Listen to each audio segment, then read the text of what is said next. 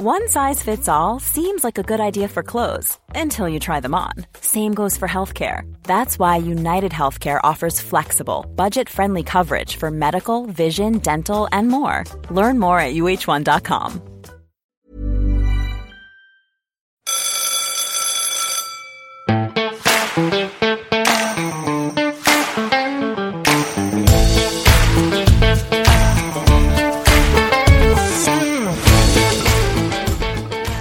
You're listening to the Cattle Station Classroom podcast, where we learn about the North Australian beef industry and answer your questions. So, it doesn't matter how far from town you are, because we're bringing the classroom to you.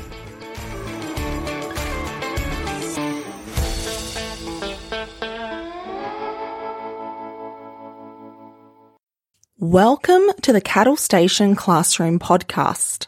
In today's lesson, we are going to be learning about the different types of land tenure in Western Australia, in particular, Crown land and pastoral leases.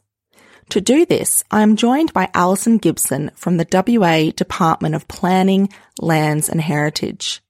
Alison is the project lead for the Land Administration Act Amendment Project and previously worked as a senior solicitor in the Department of Planning, Lands and Heritage for 8 years, specialising in Crown land law and practice. So I couldn't think of anyone more suited to helping us in this episode.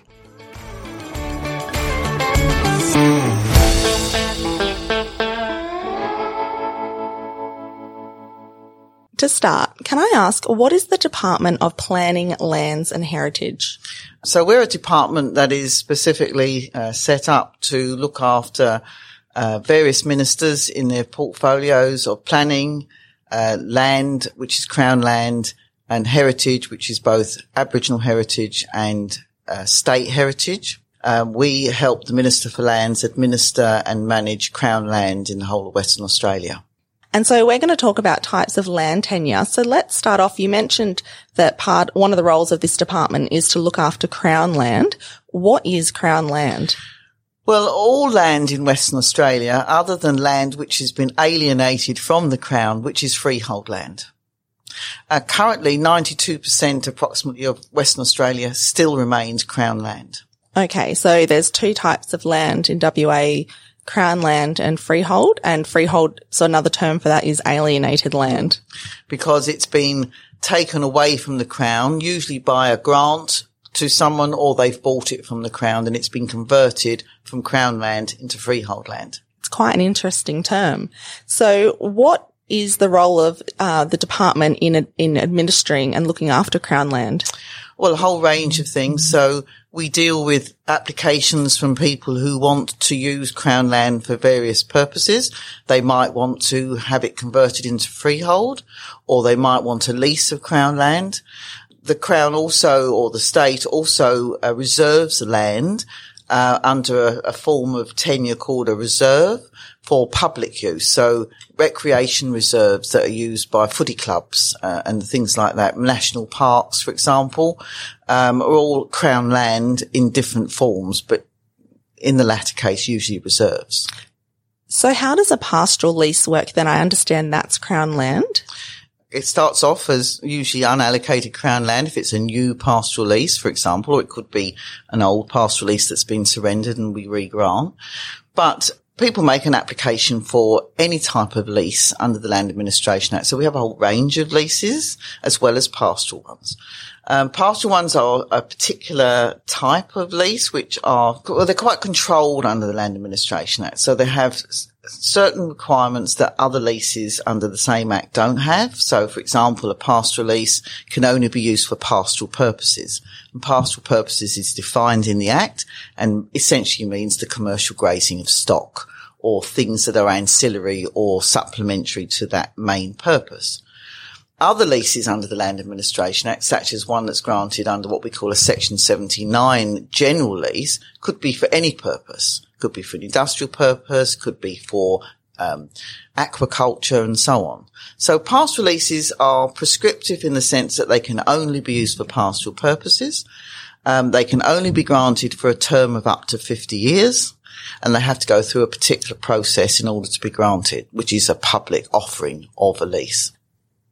A number of pastoral leases in WA have mining activity being undertaken on them. Can you explain how that relationship works? So under the Mining Act, people can apply for what's called a mining tenement. And a mining tenement can be anything from an exploration license or prospecting license all the way through to a general purpose lease, which permits mining. Unlike a pastoral lease, a mining tenement is a statutory right to use land for mining purposes. A pastoral lease or a general lease under our Land Administration Act is actually an interest in the land and is registrable as an interest at Landgate. A mining tenement is not able to be registered at Landgate as an interest in land. So that's why quite a lot of mining companies purchase pastoral leases so that they don't have to deal with a pastoral lessee who might not be very happy with their proposals to, fossick on a particular part of the pastoral lease at the same time as their cows are grazing, for example. So, but they do have to run them as pastoral stations under the Land Administration Act, though. Okay, so there may be an area in WA where, let's say, there is not a pastoral lease in this particular area, and a mining company can apply for a mining tenement, and happy days, they can just do what that covers. But there is obviously a lot of country where mining companies wish to undertake activity that's already been designated as pastoral leases. So they can either work with the existing leaseholder and have a relationship that way, or what I think a number have done, they've purchased the pastoral lease themselves. So they're kind of taking a third party out of the equation and they can just manage it. But they do have to run it as a pastoral lease. Yes. If they have a pastoral lease, they certainly have to use it as a pastoral lease. There are some proposed changes at the moment which may see this change. What do they involve? Well, the government has recognised for a long time that there is a demand for use of Crown land at a very broad scale for purposes other than pastoral purposes. And certainly the current government, who's committed to net zero emissions by 2050, particularly have recognised that need. And obviously, the emerging hydrogen or renewable energy sector has certainly exacerbated that, I suppose, desire for that use of land. The problem is that obviously the whole of Western Australia has been designated a mineral field, which means it's open for mining. And in order for leases of Crown land to be granted, the Minister for Lands has to get the consent of the Minister for Mines under the Mining Act. And the Minister for Mines, obviously, if an area of land is highly prospective, very reluctant to allow exclusive possession of that land for someone else for a different purpose, because it's obviously going to interfere with mining activity. So the government's answer to that is to develop a new form of lease under the Land Administration Act, which is going to be called a diversification lease, which is designed for large areas of land to be used for generally low intensive uses, but which can coexist with mining rights and also native title rights and interests. So very much like a pastoral lease, but without having to be used for pastoral purposes. So what are some of these other uses that people may want to use what is currently a pastoral lease? What other things they may want to do with it instead of run sheep or cattle? Well, they might want to, as I say, use it for a renewable energy project. So, large areas of land used for solar panels or wind turbines. We've had interest from conservation groups who are looking to use the land for biodiversity and to protect endangered species. Some Aboriginal parties would like to perhaps use the land under lease for Aboriginal cultural activities, maybe economic development or business opportunities, which they can't currently do. A whole range of things, almost as, sort of as wide as you could possibly think, that would suit probably a low intensity type use. So we're not talking about, obviously a renewable energy project has potentially high intensity areas such as processing plants. Now, we're not suggesting that these leases will be used for that purpose, perhaps. They might be, just depends on what the prospectivity is of the land. But certainly this sort of, the more low intensive uses, it certainly would be useful for. So what is the case now, though, that those are some proposed changes to come in? What if somebody has a pastoral lease right now and they want to do other things on it? What is that process and what does that look like? Okay, so they would have to apply for what's called a diversification permit, which is a permit that's issued by the Pastoral Lands Board that would enable them to, example, sort of do a tourism activity. But they would still have to run the pastoral lease as well. Okay, so if I have a cattle station today, no tourism operation, but I just want to open a station stay, I can't just... I'm Sandra, and I'm just the professional your small business was looking for. But you didn't hire me because you didn't use LinkedIn Jobs. LinkedIn has professionals you can't find anywhere else, including those who aren't actively looking for a new job, but might be open to the perfect role, like me. In a given month, over 70% of LinkedIn users don't visit other leading job sites. So if you're not looking on LinkedIn, you'll miss out on great candidates like Sandra. Start hiring professionals like a professional. Post your free job on linkedin.com/achieve today. Put in the infrastructure and do some advertising and doors open. You actually have to get permission from the department for that. Yes, you do. And from the Pastoral Lands Board, not from the department. Okay, from the Pastoral Lands Board. And I still have to make the majority of my income from pastoralism, though, from running livestock. Can you just run us over again then what these proposed changes would look like? So this new form of lease is designed to be non-exclusive. That is, other parties such as miners and native title people will be able to still gain access to the land. There will be a statutory right, for example, for Aboriginal people to enter upon unenclosed and unimproved parts of a diversification lease to seek their sustenance in their accustomed manner, which is similar to a pastoral lease. And for miners, there will be an ability for mining to still go on. But obviously, for areas where there will be substantial infrastructure, that will be agreed with the Minister for Mines at the very beginning of the lease. Any changes to those areas during the term of the lease or to any of the uses that lease is put to will also require the Minister for Mines to agree to those changes during the course of the lease as well. If somebody was to convert their lease once these changes have gone through, does it just become a diversification lease, or do you have to specify, I want a lease for tourism, for hydrogen, for carbon? Like, are you locked into one thing and then you need to come back and ask if you want to then start running cattle again in 10 years' time? You can ask for a lease for multiple purposes if you know the uses that you want to put the land to. So, it would be quite possible for someone to have a grazing use if they still want to do a bit of grazing on the land, might have carbon on another part of the land, and might have tourism on say, a third part. And the lease could have all three uses as part of its terms. Any changes, though, to those three uses, in my example, would need a fresh consent from the Minister for Mines and a fresh consent, obviously, from the Minister for Lands.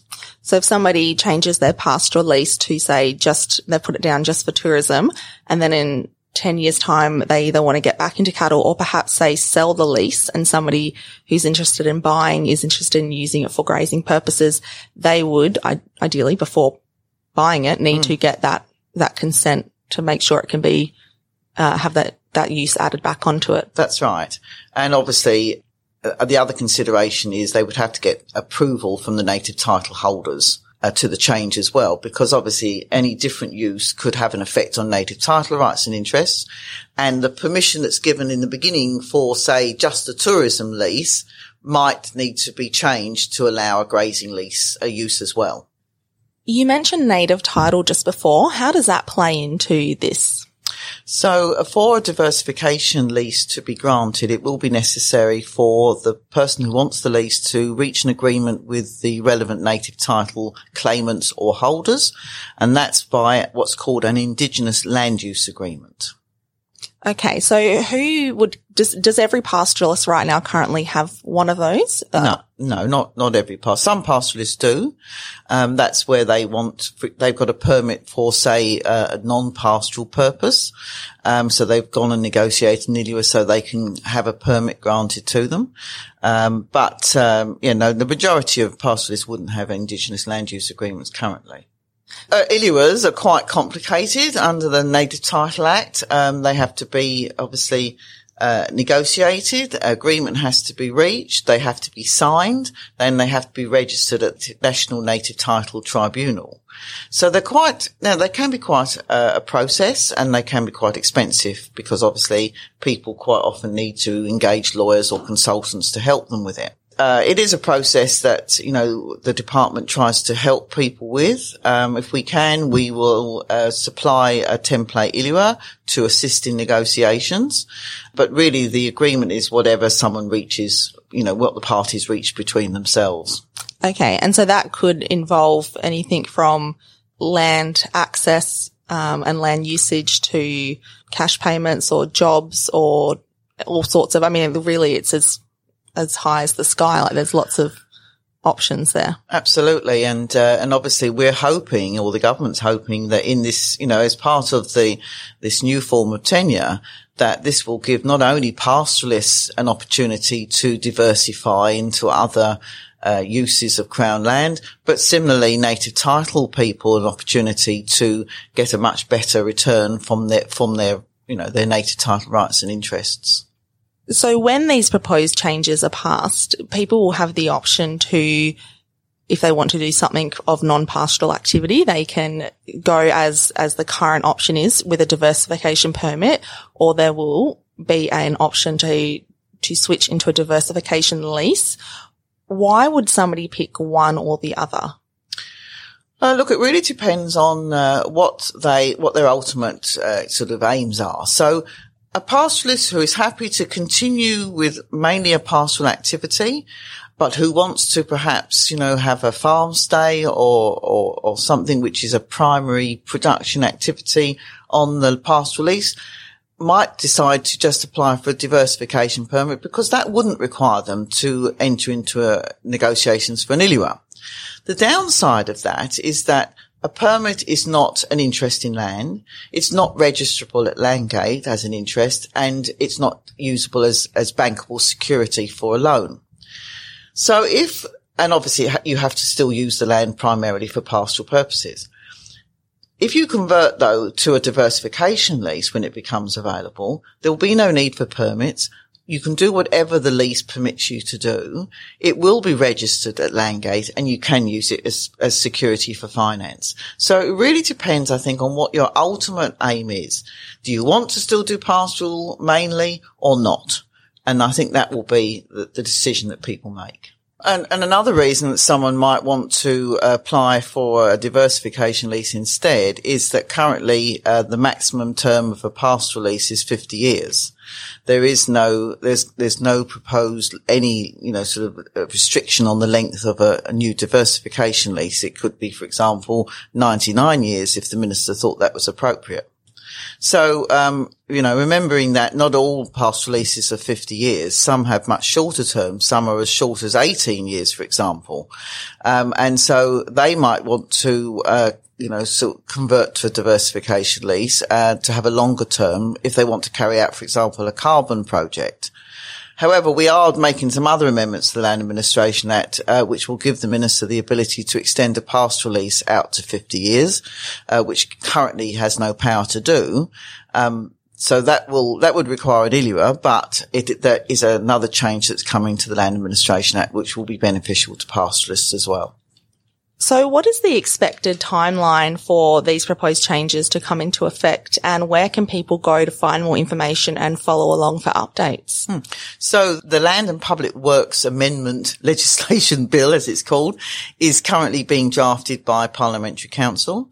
We're hoping that the bill will be able to be introduced into Parliament in the first half of this year, so by hopefully July. And with any luck, it might be passed by the end of the year, so that that this new tenure and the other changes to the Act will be in force, hopefully from early next year. There's lots of information about all the amendments to the Land Administration Act, including the diversification lease, on the Department of Planning, Lands and Heritage website. And if people just go on there and look for the name of the bill, and click on that, they'll be taken to frequently asked questions, what all of the amendments are about, and lots of explanatory material.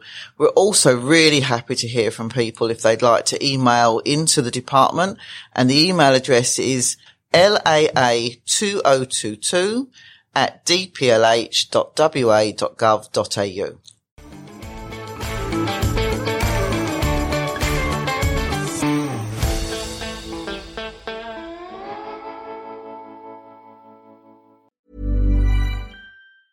Ever catch yourself eating the same flavorless dinner 3 days in a row? Dreaming of something better? Well, HelloFresh is your guilt-free dream come true, baby. It's me, Keke Palmer. Let's wake up those taste buds with hot, juicy pecan-crusted chicken or garlic butter shrimp scampi. Hello Fresh. Stop dreaming of all the delicious possibilities and dig in at HelloFresh.com. Let's get this dinner party started.